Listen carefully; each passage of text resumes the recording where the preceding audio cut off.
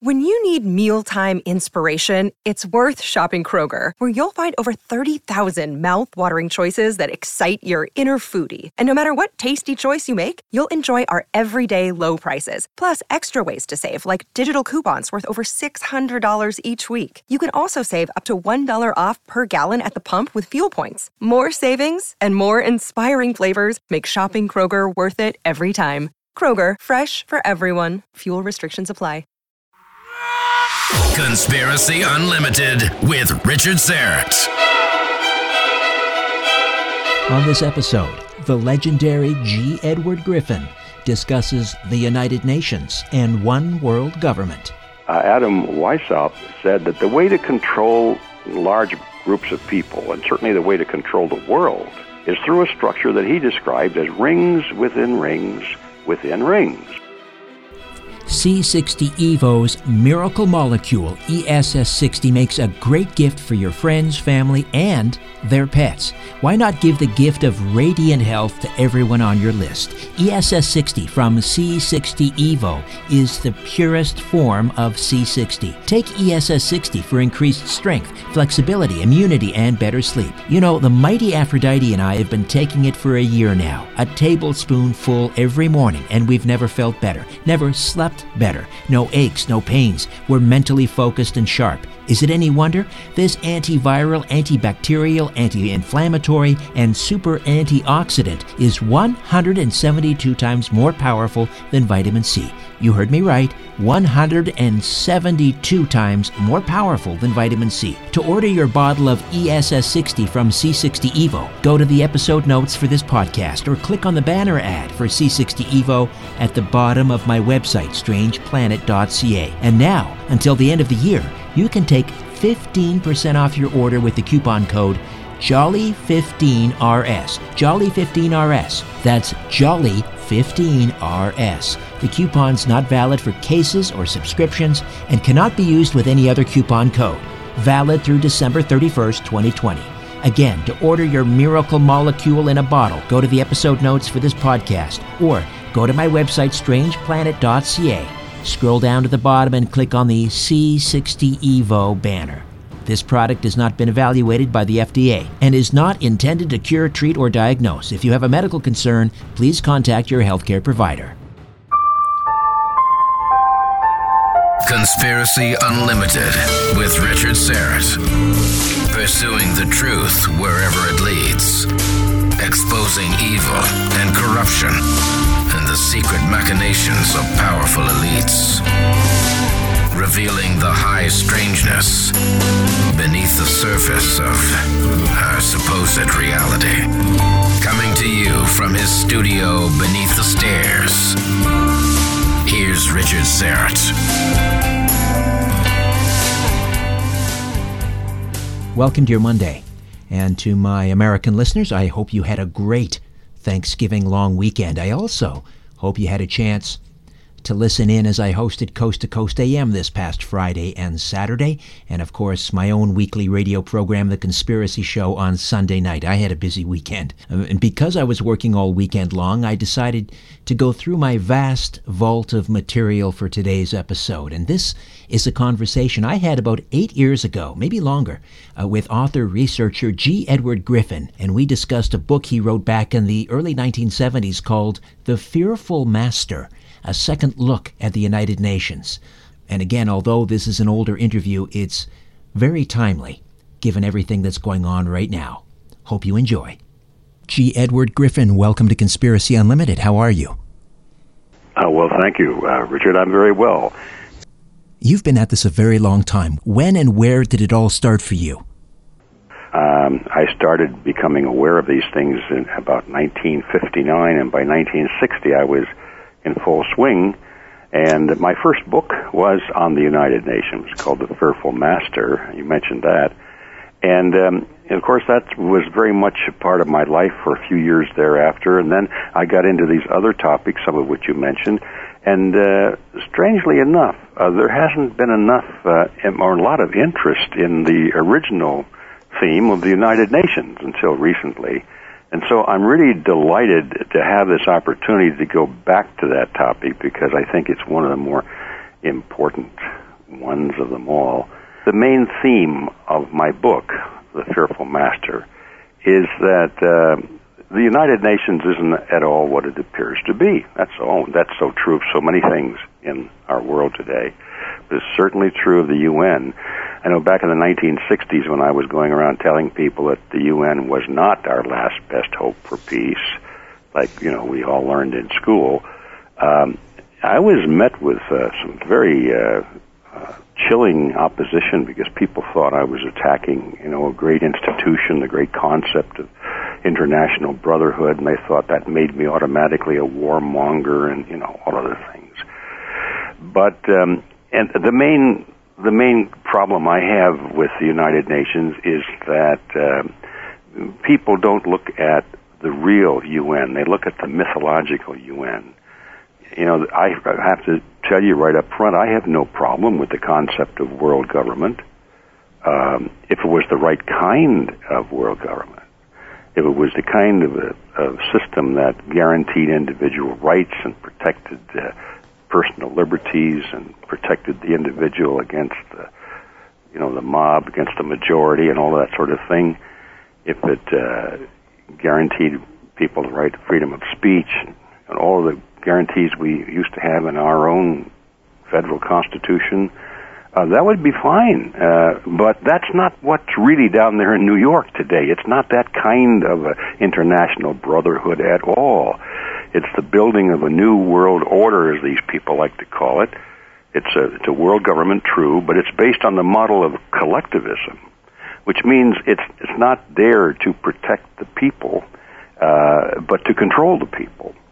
The typical, we used to think in this country that the purpose of our government was to protect us, to protect our lives, liberty, and our property, as it says in the Declaration of Independence. When in the course of human events, it's time to break with the mother country, and then men institute governments to protect their liberties.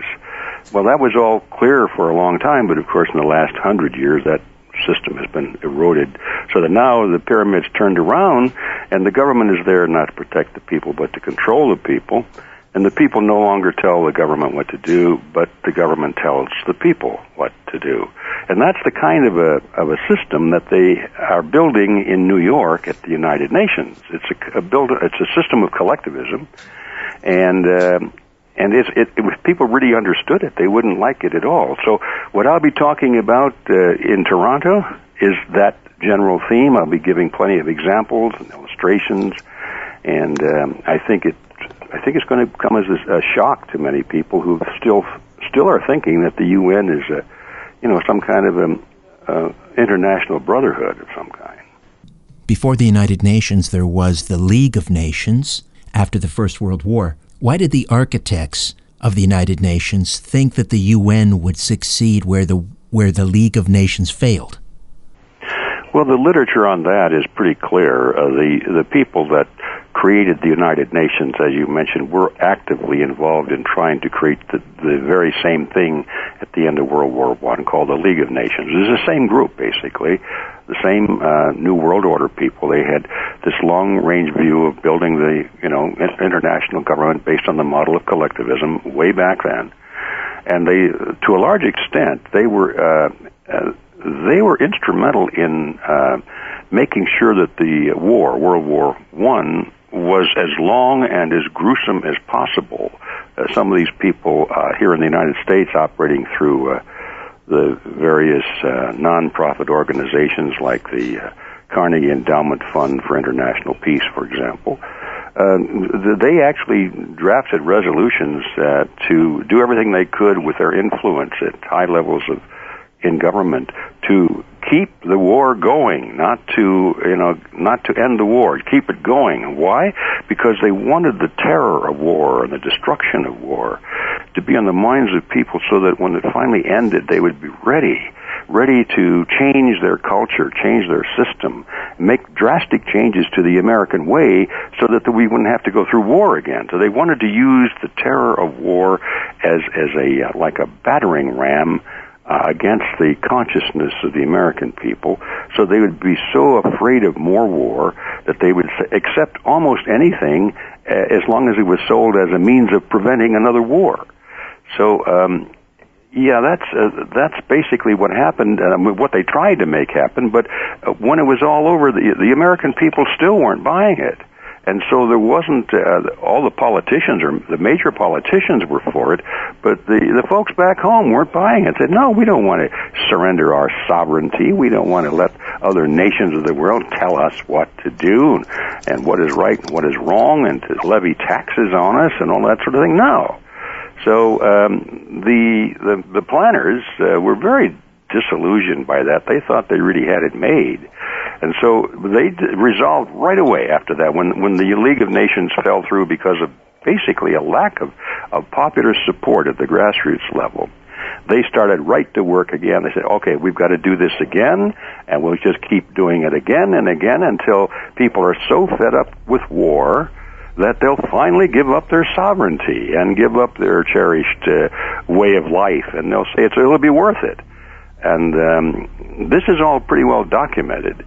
And so anyway, to answer your question, the American people were hit with the battering ram of World War I, but apparently it wasn't enough to knock down the structures of our traditions. They still were standing, and so they failed to get the United States to participate in that.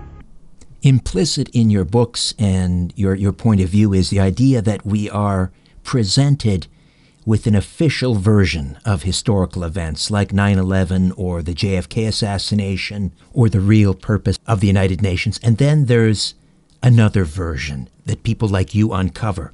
Who are the gatekeepers? Who's responsible for formulating the official version or the lie?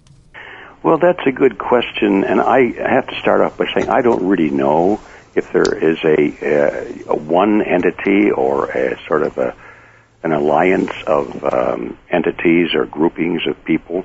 I suspect it's more the latter. But my own research leads me to focus on one particular group, which is more dominant in the Western world. And interestingly enough, it's a group that doesn't have a name. It was formed by Cecil Rhodes, and as I think everybody knows who he was, one of the wealthiest men in the world, dominated the diamond mines and the gold fields of South Africa. And but what they don't know is that he created a secret society. And we know a lot about that secret society today because it was written, the whole history of it was written by a rather well-known historian by the name of Professor Carroll Quigley, who used to be a professor at Georgetown University. And he wrote a couple of books on it, big, thick books, Tragedy and Hope, and The Anglo-American Establishment were two of his monumental works in which he detailed the origin of this secret society and what they accomplished and still continue to accomplish. One of the startling revelations is that this secret society still exists. When Cecil Rhodes died, he devoted his entire fortune to the funding of this secret society.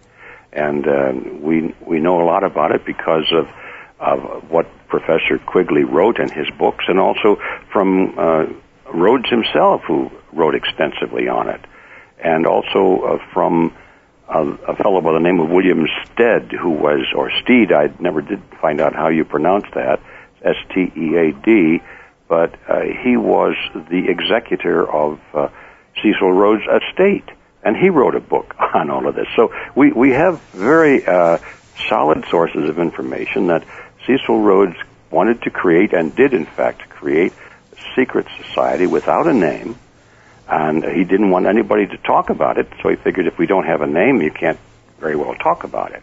And even Quigley himself, when he was writing about it, referred to it as the Rhodes Group or the organization. It doesn't have a name. Well, we do know that that Cecil Rhodes consciously built this organization on the structural principles established by Adam Weishaupt when he formed the Illuminati. Well, we all have been told that the Illuminati no longer exists. It was at one time very powerful in Europe, but that when it was exposed in Bavaria, its members were arrested and the organization was shattered and went out of existence. Some people think it just went underground and developed elsewhere in other forms. I don't think it's important that we know the answer to that, but we do know that people like Cecil Rhodes either continued it or consciously copied it, because he said he did.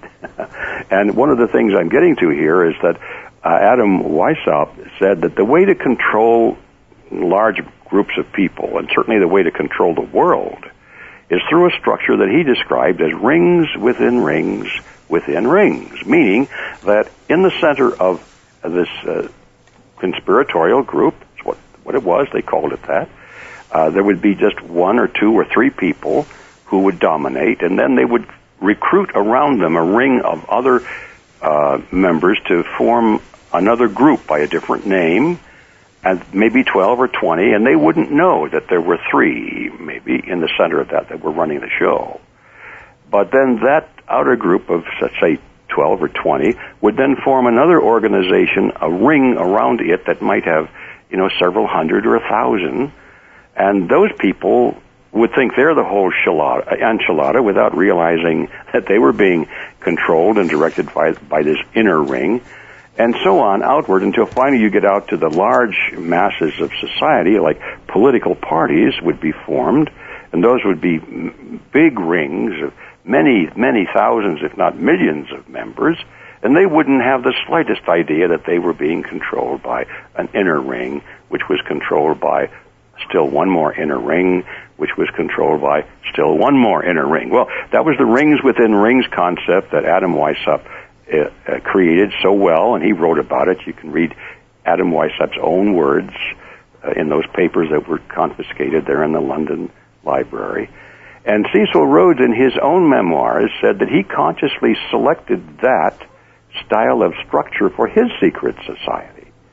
So what he did, and this is where Quigley comes into it so well with his historical excellence, he details how the one of the rings, about the third ring out, was called the round tables.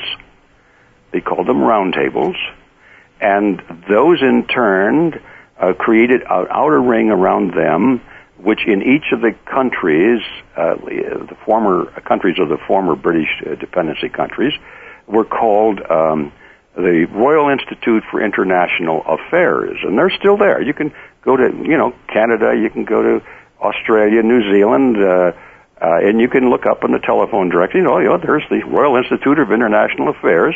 It's in London, of course. But in the United States, they decided not to use that name because they figured the American people were not interested in royalty. They didn't want the word royal. It had a negative connotation here. So they changed the name here, and they called it the Council on Foreign Relations. But it's the same outer ring of a round table, which is part of the Cecil Rhodes Secret Society. So now we realize that the Council on Foreign Relations in the United States, with about 4,200 members, something like that, relatively small organization, actually controls this country. Those people are in the key positions of all of the major power centers of society. They control the political parties. Their people are in control of the major channels of communication, the major networks, ABC, CBS, NBC, Turner, Murdoch Network. Murdoch is a member of the Council on Foreign Relations. You just go down the line, Los Angeles Times, New York Times, Washington Post, it's all there. Every one of the major channels are in the hands of these people on the Council on Foreign Relations. Key positions in government, senators, most of the presidents of the United States since Woodrow Wilson have been members of the Council on Foreign Relations, or very close to it, or, they're key people. When they appoint people to go to head up cabinet posts like Secretary of State, Secretary of Defense, you look at those names, Council on Foreign Relations, high percentage. Well, by that I mean 70% or higher. Would it be fair to say that one cannot rise to the level of prime minister or president unless you are an affirmed globalist? I would say that's a correct appraisal, yeah, because these people have an agenda. This isn't just like an employment agency where they're, promoting each other. You don't even get into these circles unless you have an agenda, unless you have an outlook. And that outlook is, as I mentioned before, you've got to favor this new world order. You've got to be a collectivist. You have to think that that's the correct form of society, that the group should be the group is more important than the individual, and that the individual must be sacrificed if necessary for the greater good of the greater number. If you believe that, and you can dedicate your life to that principle, then you're okay.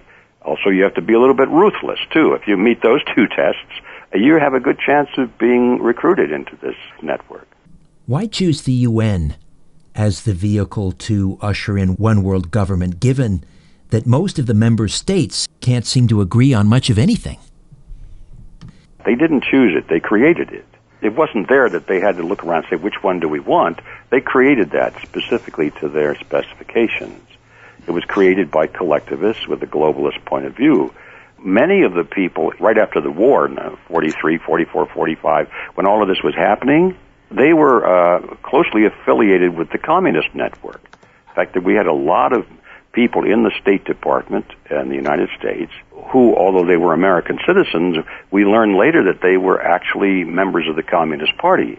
And they were, their real affinity and loyalty was to Mother Russia, even though they were American citizens. We had a lot of those people. And the ones that drafted the UN Charter, people like Alger Hiss, he was very active in that, in his department. You look at all those people whose names you see on the staff of that particular group within the State Department that drafted the UN Charter. You'd be surprised at the high number of members of the Communist Party that were there. But that wasn't all. They were members of the Council on Foreign Relations. And actually, in some cases, like Alger Hiss, he was a member of both groups. He was a secret communist agent and also a member of the Council on Foreign Relations. But the one common thing, whether they'd be collectivists on the right or collectivists on the left, is that they were collectivists. They wanted this all-powerful government controlled from the top. But look at the UN General Assembly, for example. It's like a free-for-all. It's hard to imagine that the member states could find enough common ground to form a one-world government. Well, I don't know that... I'm a little bit out of my league here to say that is... They don't worry about it too much. I think it's part of like the show that's put on. When you look at the contest here in the United States between the Republican Party and the Democrat Party, you think, God, these people really are at each other's throats, right? Well, yeah, but it's not on principle. They don't disagree on principle very much. They just disagree on who's going to be king, that's all. And I think when you look at the UN General Assembly or even the Security Council, you find that all these people are competing with each other and have a lot of disagreement. They don't disagree on principle. They just disagree on alignment. Which is it going to be, the Leninist group or the Rhodesian group? And that's what we're talking about here at the UN. There's two groups there, on the left and on the right. The Rhodesians are considered to be on the right, and the Leninists on the left. And they're competing not because they don't want world government. They both agree they do. They're just competing to see who's going to control it, which side. So I think if you look at the basis of the conflict at the UN, you find it's just a struggle for power. But on principle, they're all united. More of my conversation with G. Edward Griffin when Conspiracy Unlimited returns. Hey, it's Kaylee Cuoco for Priceline. Ready to go to your happy place for a happy price? Well, why didn't you say so? Just download the Priceline app right now and save up to 60% on hotels. So whether it's Cousin Kevin's Kazoo Concert in Kansas City, go Kevin, or Becky's Bachelorette Bash in Bermuda, you never have to miss a trip ever again. So download the Priceline app today. Your savings are waiting. Go to your happy place for a happy price. Go to your happy price, Priceline.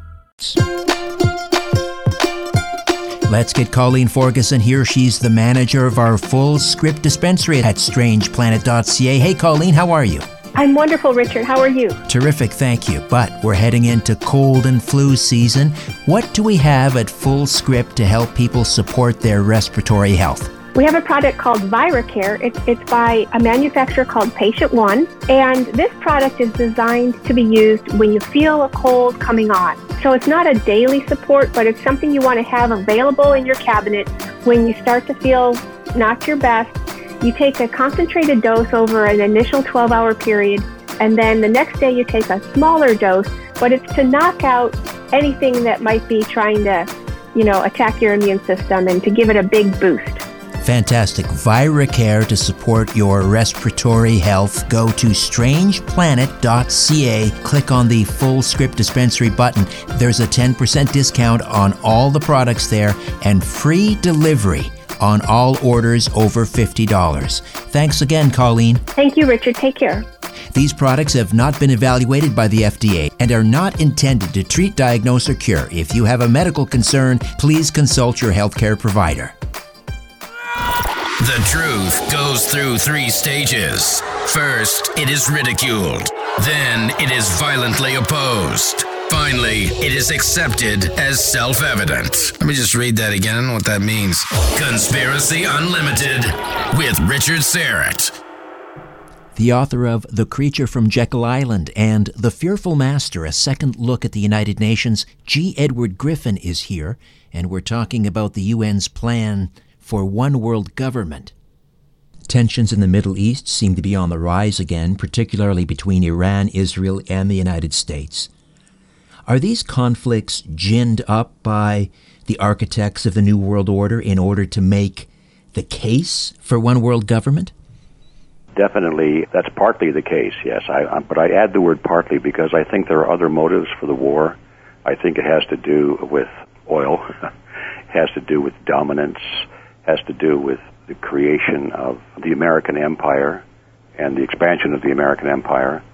But I think that the factor that you're discussing is also a very real thing, that another war would probably just be more than the world could bear, and they would probably say, we've had it, I don't care, take my freedom, take my home, tell me where to work, give me a place to live, tell me who to marry, what to think, and who my friends would be. Just do all of that, just no more war.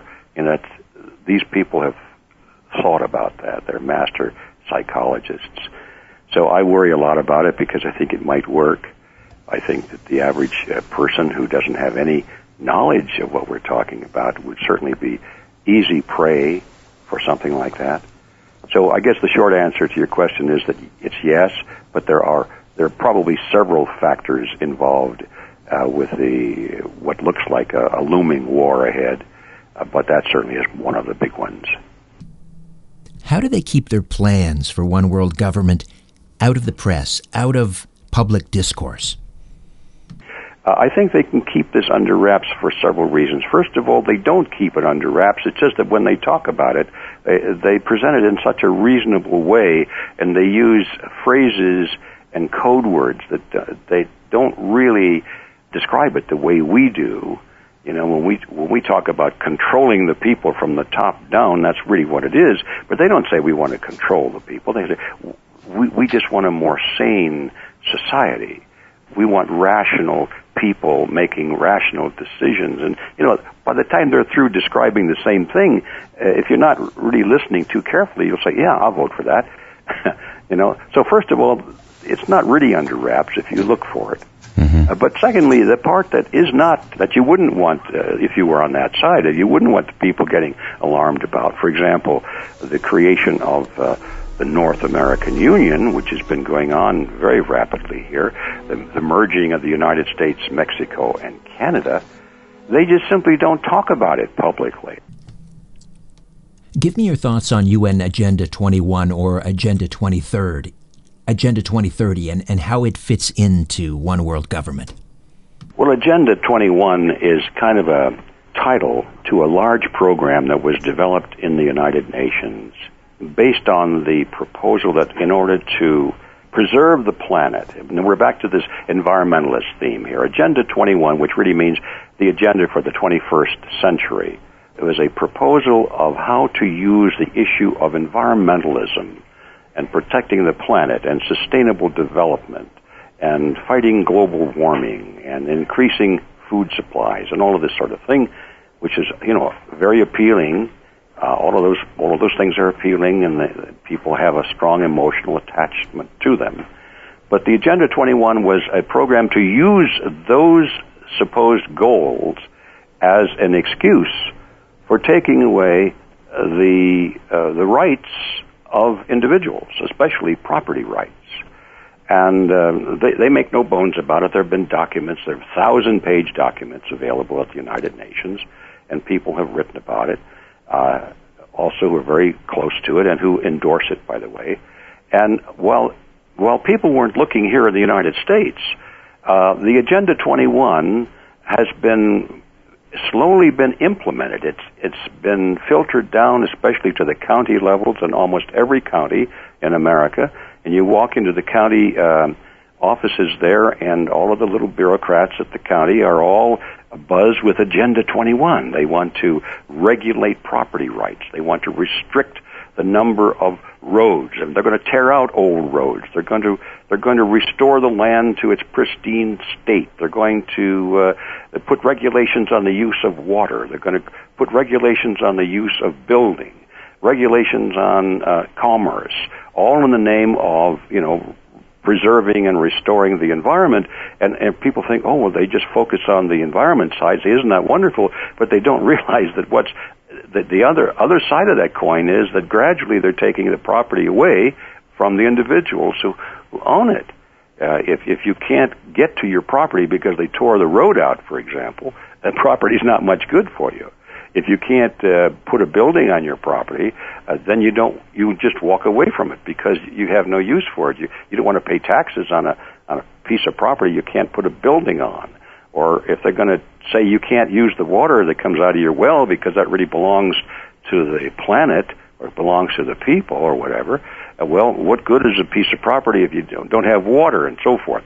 So short of actually taking the property, what Agenda 21 is involved in is putting so many restrictions and regulations and taxes on property in the name of the environment that they're literally moving people out of the rural areas and out of the suburban areas, which they say they want to do, and get them all into the cities. And the excuse is, of course, preserving the environment, but what the real goal is, they want people crammed into high-rise structures. They want them on public transportation. They don't want them independent. They don't want them to have independent food and water. They want them dependent on the state for everything. So that's really what Agenda 21 is. And the first time I heard that, I thought, it's not possible. But once I got hold of the documents and I read it in the words of the planners themselves, then I became convinced.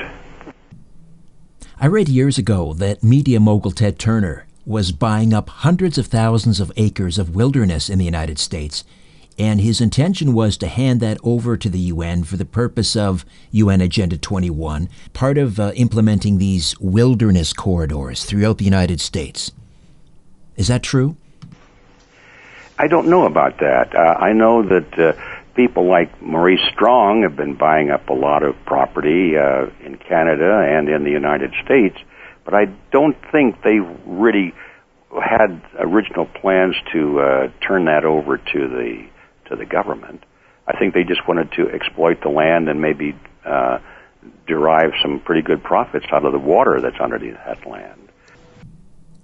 Do the architects of Agenda 21 see the United States as the principal obstacle to implementing a one-world government? Oh, absolutely.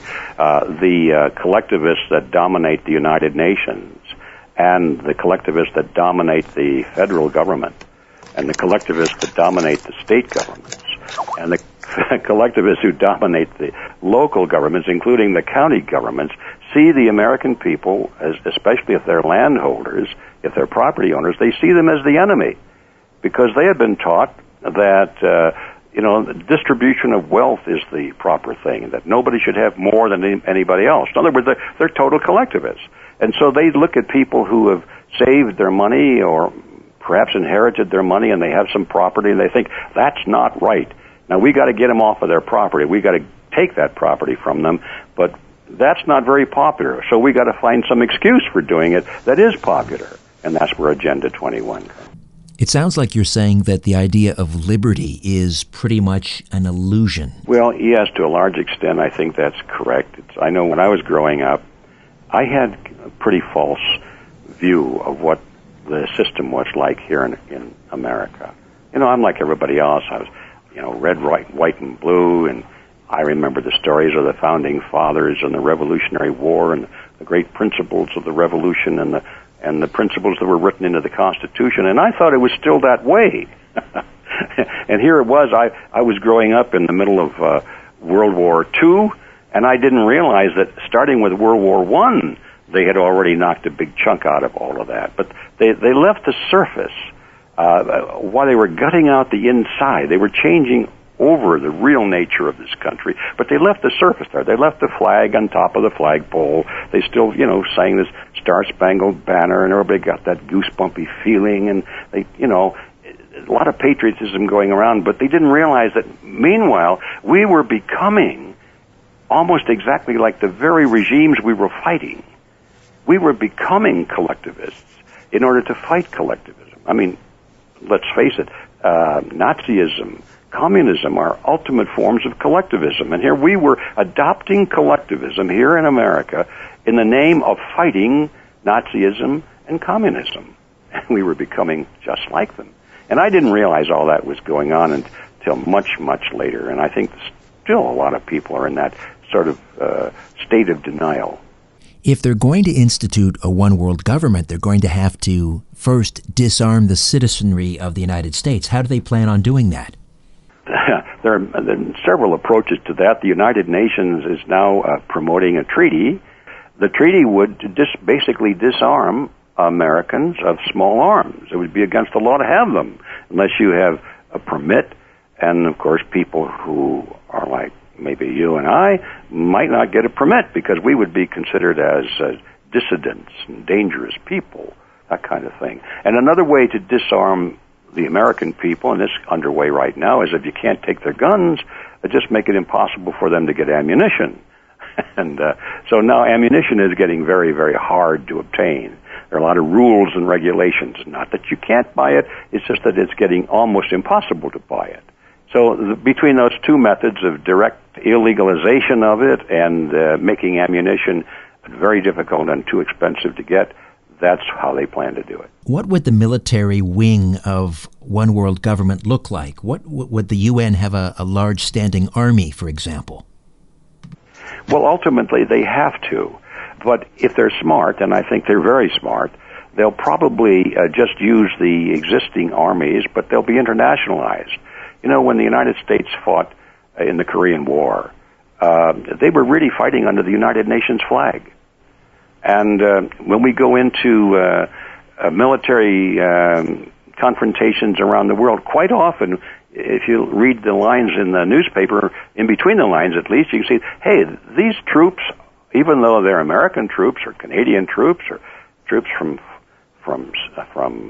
France, they're really under international control. They're really already armies of the United Nations.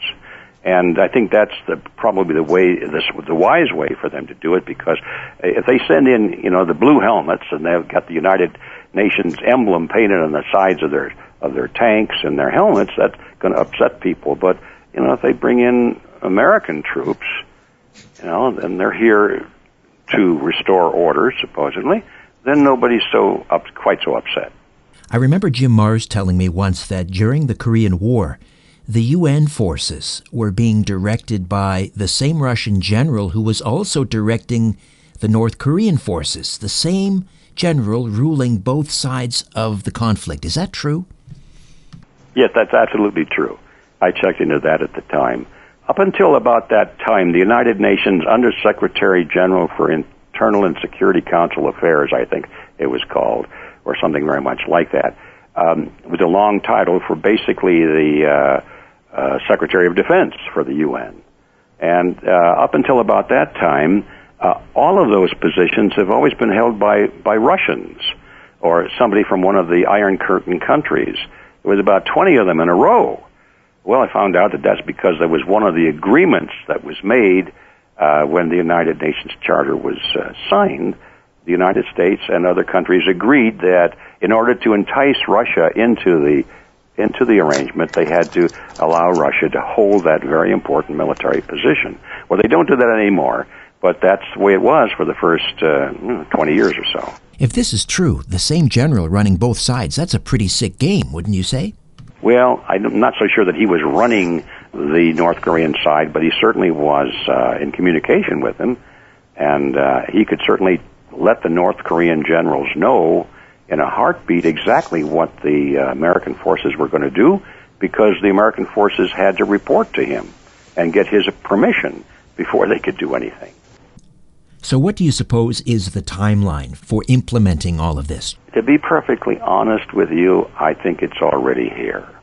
It's not a question of will it arrive on February 12th some year at noon, they'll ring the bell and say, all right, the New World Order is here. They've been building it brick by brick for a long, long time, and every week that goes by is another tier of bricks that are added to it. I think, in all honesty, we have to say we're already substantially in the New World Order. It's not complete, but it's getting very close to it. Ed, thanks for this. I look forward to speaking with you again soon, I hope. Richard, thank you so much. I'm looking forward to it. Okay, before I dim the lights in my little studio beneath the stairs, I'll be back in a flash with a few words about an upcoming episode. If you're a fan of this podcast, or my weekly radio program, The Conspiracy Show, or my YouTube channel, Strange Planet, I hope you'll consider becoming an official donor. A donation of $50 a month places you in the Star Chamber. $20 a month is the whistleblower tier, and a donation of just $10 per month makes you a truth seeker. Star Chamber and Whistleblower members can participate in an exclusive monthly online chat or video conference with me, and all donors are entered into a monthly draw for Strange Planet merchandise. Any monthly amount is welcome and greatly appreciated. To become an official donor, go to patreon.com/Strange Planet. Patreon.com/Strange Planet.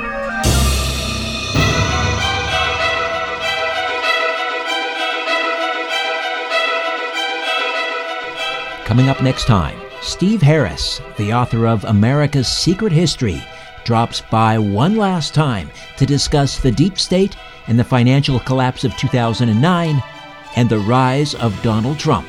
Until then, I'm Richard Serrett. So long for now. A new Conspiracy Unlimited with Richard Serrett drops every Monday, Wednesday, and Friday at conspiracyunlimitedpodcast.com. Blow your mind. That is all for now. Oh, and remember to share and give a 5-star review, because we have huge egos and need love. We're like cats. We need constant petting.